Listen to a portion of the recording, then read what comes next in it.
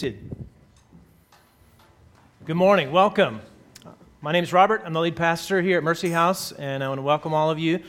Also want to welcome elementary age kiddos to go down with Mr. Dan for the class, and Anna as well. Awesome. Well, happy winter. We knew it was coming. Pretty beautiful, amazing morning to wake up to. Thanks for making it out here. We have been working through the book of Deuteronomy, and we are winding down. We got 2 more weeks, and it felt, I think last week, if you were here, it felt like we're done. Like it should be over. Like Moses gives this charge to build a monument and build an altar and do a cheer when you get into the promised land. And it felt like we're done, but we're not done. We have another chapter and then another chapter. And so what he's done, in large part, is help them remember a lot of different things. And that's what we call this series, Remembrance. He helped them remember the backstory to their even getting to the promised land, the rescue from Egypt and the wandering around in the desert. He helped them remember God's making of the covenant at Mount Sinai with them. He helped them remember why it was that they were chosen to be the people that were in covenant with God at Mount Sinai. He helped them remember that they are going to be a worshiping community and explains to them what that's going to look like in the place where they're going to have that worship. He gives them the code of ethics for how they're going to live out day in, daily kind of life that will be the implications of being a worshiping people. And then he ends it with blessings and curses, saying this is what it's going to be. If you remain in the covenant, it's going to be a blessing. If you are outside the covenant, it's going to be curses. And it feels like, okay, we're done. We got it. Blessings, curses, let's move ahead. But he's not done. And here's what he says here in Deuteronomy 30, verse 1. And when all things come upon you, the blessing and the curse, which I've set before you, and you call them to mind among all the nations where the Lord your God has driven you, and I'll stop right there. He's prophesying, okay? He's letting them know. In the future, here's what's going to happen. In the future, what's going to happen is you're going to fail. You're going to fail. Isn't that a great ending to a big sermon, right? You're going to fail. You're going to experience the curses that are rolled out in this sermon. You're going to be driven out of the promised land that you're about to enter into. And I don't know, as a preacher, I look at that and I go, that's just not a good way to finish. I was thinking maybe some words like this. This is a song from the band The Script. It says, you could be the greatest. You could be the best. You could be the King Kong banging on your chest. You could beat the world. You could beat the war. You could talk to God, go banging on his door, right? Like that kind of verbiage.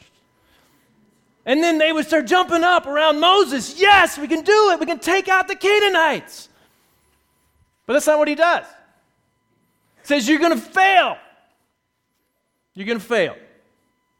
That's his big finish. But if we think about it long enough, we know that's probably a very honest way of approaching the Israelites. Because we know ourselves, do we not? Anybody here acquainted with failure?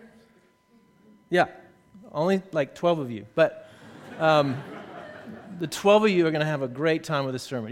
God's going to really minister to you.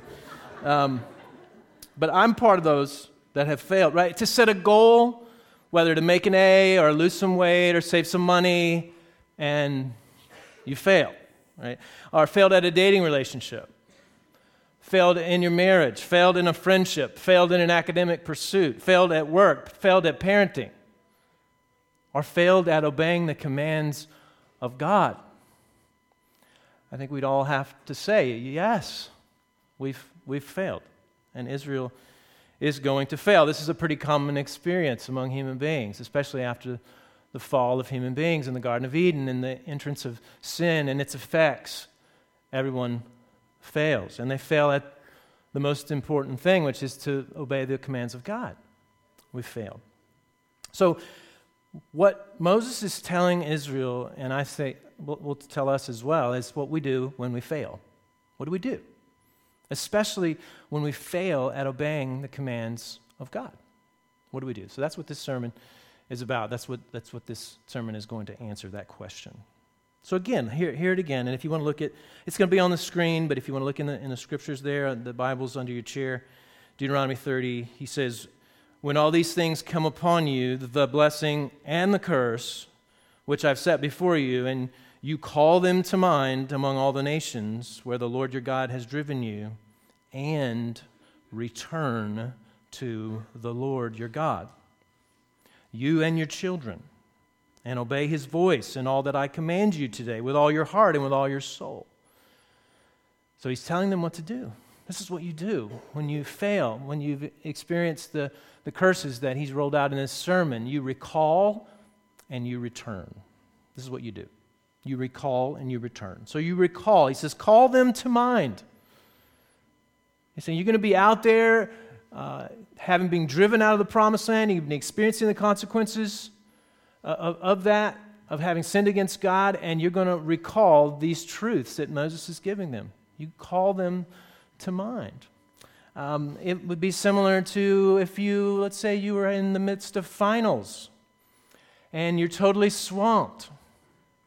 And you call to mind that at the beginning of the semester you said, I am going to read 150 pages every week. I'm going to do that diligently. But you didn't do that. And so you're cramming this week, right? You call to mind that thing you said to yourself, that truth that you said to yourself.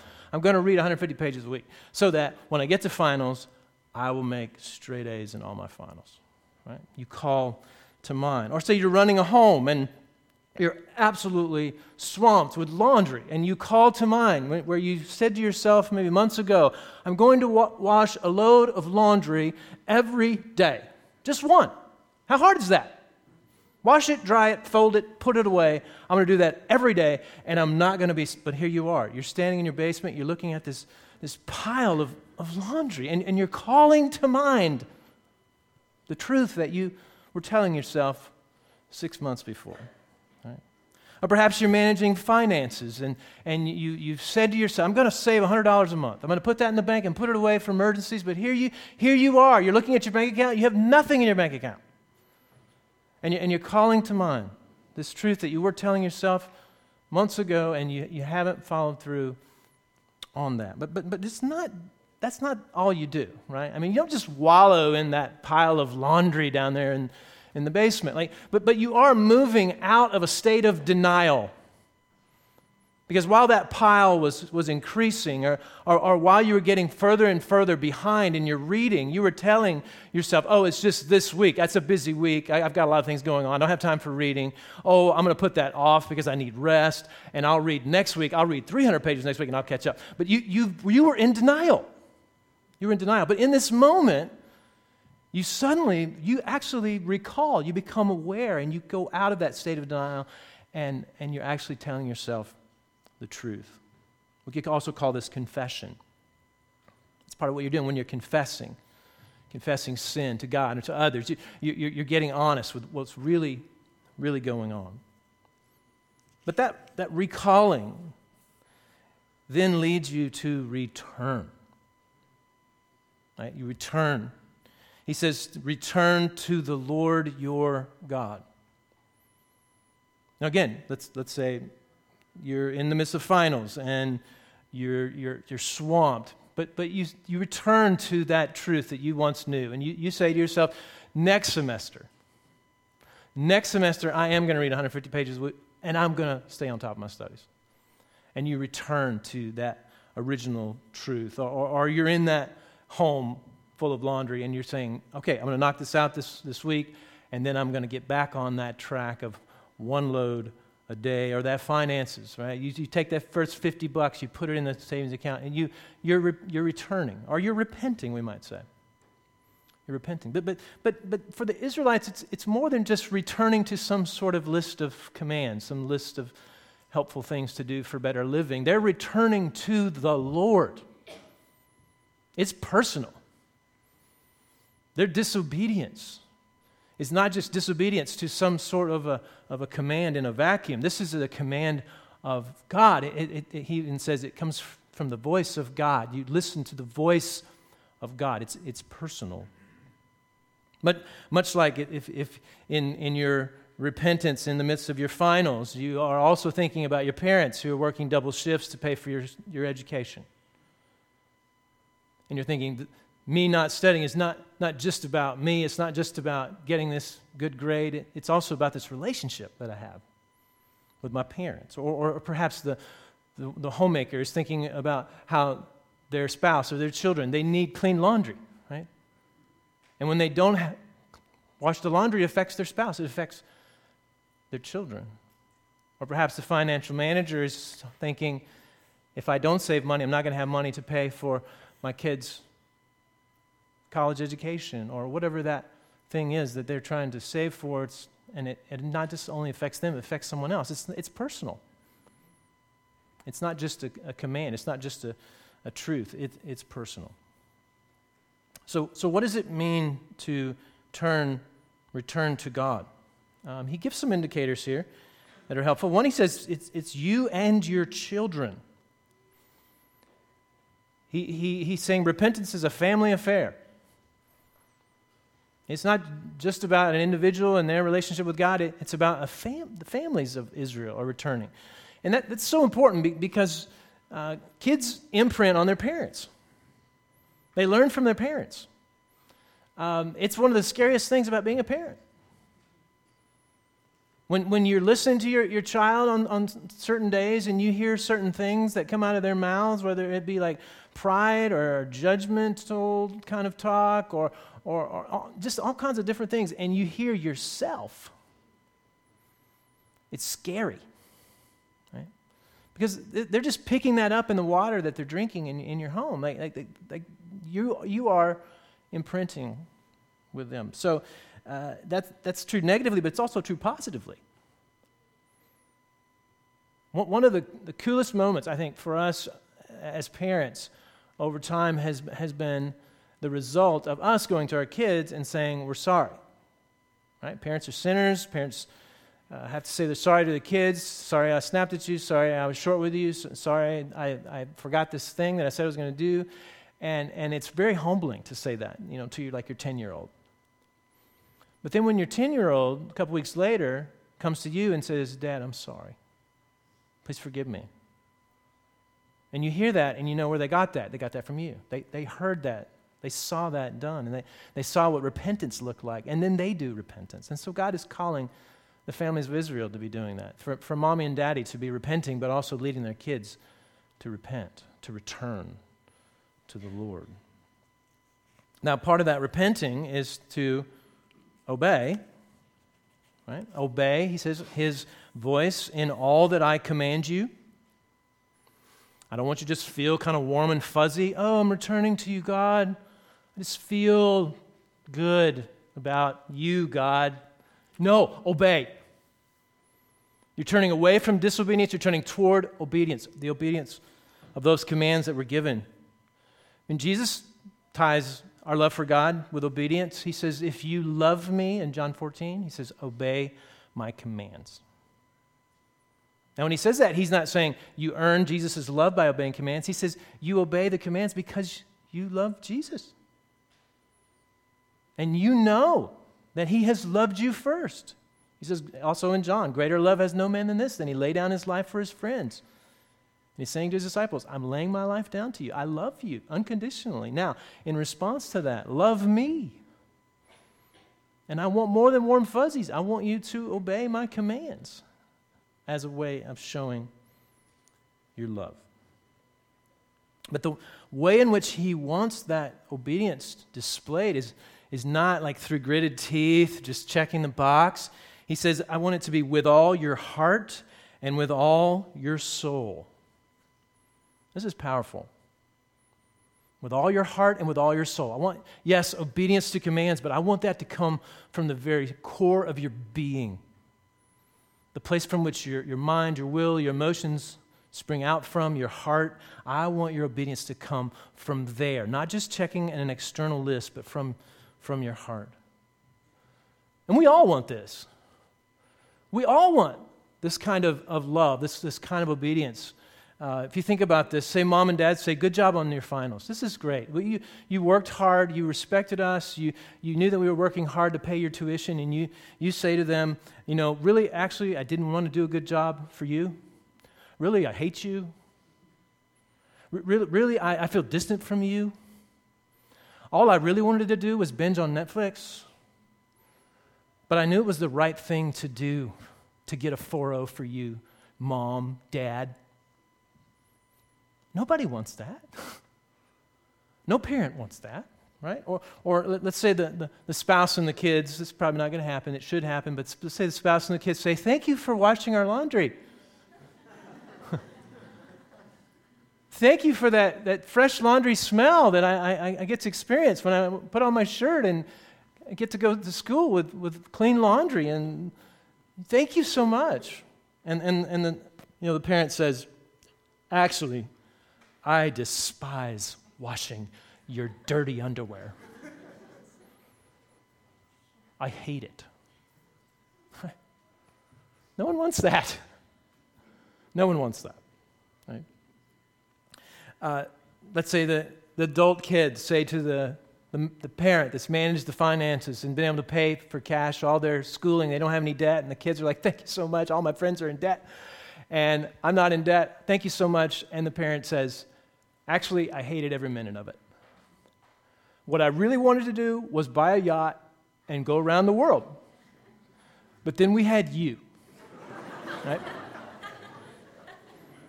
And so then I had to work my tail off to make a whole bunch of money so I could send you to Amherst College, okay? Right? Nobody wants that. Neither does God. God doesn't want that either. He doesn't want obedience through some kind of gritted teeth. Well, I know it's the right thing to do. But inside our hearts are resentful, or they're angry, they're bitter toward God. He says, no, I don't want that. Yes, I want you to obey my voice and all that I command you, but I want you to do that with all of your heart and with all of your soul. God wants this to be a heart and soul kind of obedience, and this is throughout Deuteronomy, over and over again. The heart is mentioned so many times, but here's if you know any verse from Deuteronomy, this is probably one you know from Deuteronomy 6, where verse 4 says, Hear, O Israel, the Lord our God, the Lord is one. You shall love the Lord your God with all your heart and with all your soul and with all your might. And these words that I command you today shall be on your heart. This is what he wants. Right? That as we recall, we then return, and in that return, it's not just outward command, obedience to outward commands, but it is from the heart. And God's response to that, verse 3, the Lord your God will restore your fortunes. He'll have mercy on you. He'll gather you again from all the peoples where the Lord your God has scattered you. He restores you. He restores Israel. Now, he's restoring Israel's fortune. So part of their covenant, part of their promises is this material part of their promise. And he's saying, you're going to have that restored to you if you return to me, heart and soul. And how does he accomplish that? He accomplishes that via mercy. And what mercy is a withholding of deserved punishment. And so he's not giving them what they deserve. The only reason they're being restored is because they're admitting. They're returning to God, and they're saying, I've disobeyed these commands. I've turned away from you, Lord. Forgive me. And God's response to that is mercy. It's mercy. And part of what he does in his restoration is not just restore individuals with God, but he restores the community to one another. Right? He describes this, he will gather you again, right, from all the peoples. He's going to take them from being a scattered people to being a gathered people. And they're going to be brought back into community. True reconciliation of individual human beings always results in the reconciliation of human beings within their community, right? And this is the only way true reconciliation can come about. It's through first being reconciliated to God, It's the only way marriages can be reconciliated, is if husband and wife are reconciliated with God. It's the only way that parents and children can be reconciliated, really. The only way black and white, rich and poor, men and women, the only way we can truly be reconciled is by being reconciled with God, restored with God, and then restored with one another. Restoration comes as a gift from God. It's a gift.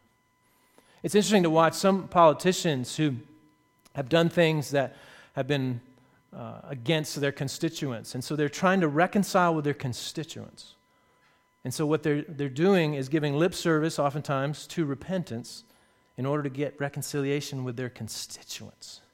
But it's not working for most of us, because there's not been a true reconciliation with God, which then leads to a true reconciliation with other people. Because when it comes from God, it's a gift from God. Then there's hope that it could actually happen in the horizontal relationships. So you may say, okay, got it. I got to recall, I got to return, and then God restores. Easy as that. Well, there's a problem with that. Part of it is that our own hearts are incapable of the kind of obedience that I described earlier. We have a spiritual cardiac condition. I talked about it a few weeks ago, and Moses talks about this, both the condition and the cure. And he restates it here. I think it must be important if he restated it. Verse 6 says, "The Lord your God will circumcise your heart and the heart of your offspring, so that you will love the Lord your God with all your heart and with all your soul, that you may live." So he's saying, you don't have the heart to love me with all your heart and mind, soul, strength. You need spiritual heart surgery, and I talked about that a few weeks ago, and you can go back and listen to that more extensively. But here what he's saying in general, he's saying, I'm not only giving you grace if you return, I'm giving you grace so you can return. That's grace. That's amazing grace. Not just if you return, but I'm going to give you grace so you can return. I'm going to circumcise your heart. I'm going to do spiritual heart surgery on you so that your heart can actually love me. Heart and soul obedience. It's a miracle of God. Now, you say, well, how does that happen? How does that happen? Well, he describes it starting with verse 11. This is amazing. Okay, it's amazing in Scriptures. "For this commandment that I command you today is not too hard for you." What? I'm thinking like Snickers in the crowd. Like, what did he say? Unless they're asleep by chapter 30. I don't know. Maybe they are.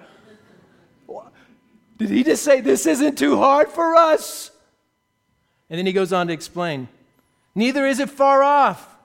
It's not in heaven that you should say, who will ascend to heaven for us to bring it to us, that we may hear it and do it? Neither is it beyond the sea that you should say, who will go over the sea for us and bring it to us, that we may hear and do it? But the word is very near you. It is in your mouth. It's in your heart so that you can do it." And here's what he's saying. He's saying, you don't have to go up to heaven, right? You don't have to go into some sort of spiritual trance where you sort of transpose yourself into some other world, and there you can reach some sort of a spiritual state whereby you can then actually do this obedience from the heart. You don't have to do that. You also don't have to make some pilgrimage over some long journey and go to some special holy place in order to get there and have some sort of a spiritual experience so that your heart can be changed and then you can do this obedience from the heart and soul. No. You need the Word. The Word of God. And yeah, it's in your mouth.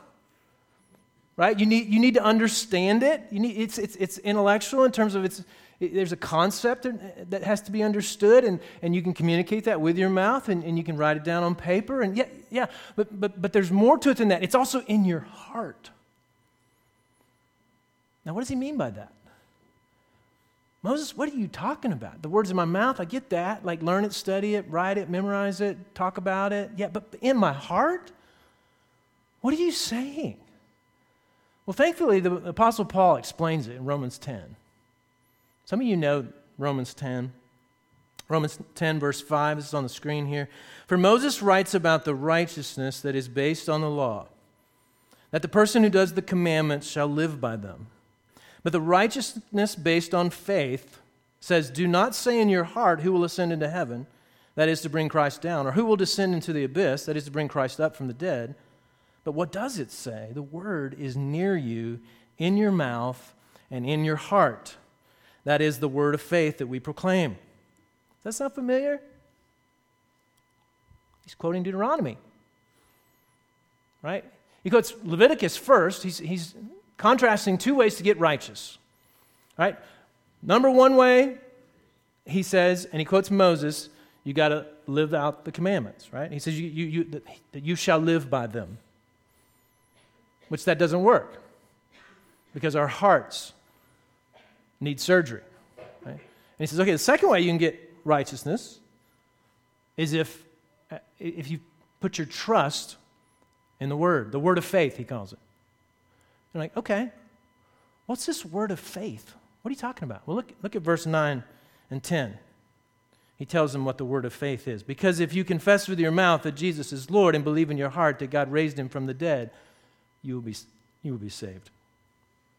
For with the heart one believes and is justified, and with the mouth one confesses and is saved. Here's what he's saying. He's saying your heart can be changed. And it can be changed by believing in the gospel. That's what he's talking about.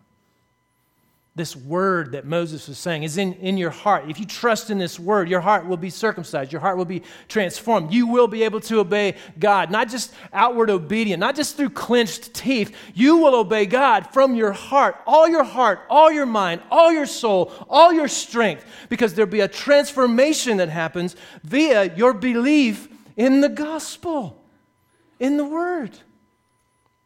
This is good news. This is good news. This is belief in the power of Christ to restore you. This is what Christ is doing on the cross. He's making a way for us to be restored to God. And what must you do to receive that? You must turn to God. Return. Confess that sin. Recall and return. Believe in this restoration that God has made possible in Christ. It's not just some list that you're going to tick off. It's a heart transformation that comes through belief in the gospel. It's what we're going to be celebrating in the baptismal pool, beginning of first service. I want to encourage you guys to hang around for the beginning of the next service, second service, as we're going to do a baptism. It's partly what's being expressed there, that this is more than just I'm signing off on some list of commands. It's saying I've gone through an experience of transformation where I've died to my old life and I've been raised to a new life in the power of the Holy Spirit. And that's come via trust in the gospel. It's not just a list of commands. It's an internal restoration leading to obedience in the external. Right? We cannot fix our failure. That's our knee-jerk reaction, though, our default. Like, I got to fix this. I got to fix this. I had a failure this week. I was chopping vegetables in the kitchen. I was trying to help my wife, who was putting on this amazing spread for a party that we were having, and she should have known better to get me in there. But I get in there and I'm chopping vegetables, and I'm running them down the disposal. Now that's a failure in our house because our disposal not that great, and the plumbing is running slow, and we know that. And so we've been kind of babying this kitchen sink because we know if we put too much down it's going to clog it up. And I'm just not thinking, and I'm just throwing stuff down there. And Melanie looks over at me, and she sees me doing that. She's like, hey, really gentle. Like, she's like, why are you doing that? And I'm like, I don't know. I'm just doing it. And then, like 4 minutes later, it clogs. And we're 30 minutes from having, 15 people in our house. And it backs up, and there's just like this smelly, kind of sewery smell coming back up through there. But then people are there, so I can't do anything about it. And so the whole party, I'm like, in the back of my mind, I'm thinking, at the end of this party, I got to figure out how to get this fixed. So people leave, I get the plunger out, I'm trying to fix it. I get my little plumber snake, and I'm like running it down in the pipe. And I'm trying, and partly because I don't want to pay the plumber to fix it the next day, okay? And I can't fix it. And I go to bed, and I come back, and I get up in the morning, and there it is. It's just looking at me, just staring at me, like, fail. You failed, man. What were you thinking? So I call the plumber, and I'm just dreading it because I don't want to pay this huge bill. And the plumber comes in, and he looks at it, and he's like, okay, and he does a few things. He's like, this is really bad. This is a really bad clog. Okay, just do your thing. Just fix it, okay? Just fix it. And he pulls out like every little clean out on the whole, drain pipe, and he works, we're talking like 2 hours he's working, and I'm just, the meter's running. I'm just thinking, this is going to be like a $500 job. I don't have $500 to give the plumber. So I can't fix it, and I can't pay to fix it. And then he calls me up. Now, Mitchell was hanging out with me in the basement. We were talking and chatting about worship and stuff, and the plumber's like, hey, you two, come on up. I'm like, okay, great. So we go in the kitchen, and he's got both sinks filled with just cold, clear, beautiful water, and it's obviously fixed. And he pulls out the drains just to show us, like, and they just drain beautifully, and I was just like, oh man, that's just a beautiful sight, the kitchen. And he says, I'm not going to charge you. I'm not going to charge you. He said, it's been a blessing to be here. Now, this guy's a Christian. I knew that, okay? Not that I didn't think he was, I expected to pay him full price, but we had talked about his faith and what God was doing in Mercy House, and he met Mitchell, and there's just some sweet fellowship that went on during that 2 hours of roto-rootering, and he just said, I've been blessed so much, I'm gonna do this for free. And it was just a little gospel moment for me, a little taste of grace, because I couldn't fix the problem, and I couldn't pay to fix the problem. And that's you and me. That's the kind of situation we're in, except it's a hell of a lot worse than plumbing. Right? We can't fix it, and we can't pay to fix it. And the only way we're going to be restored to God is if Jesus pays to fix it, and He has.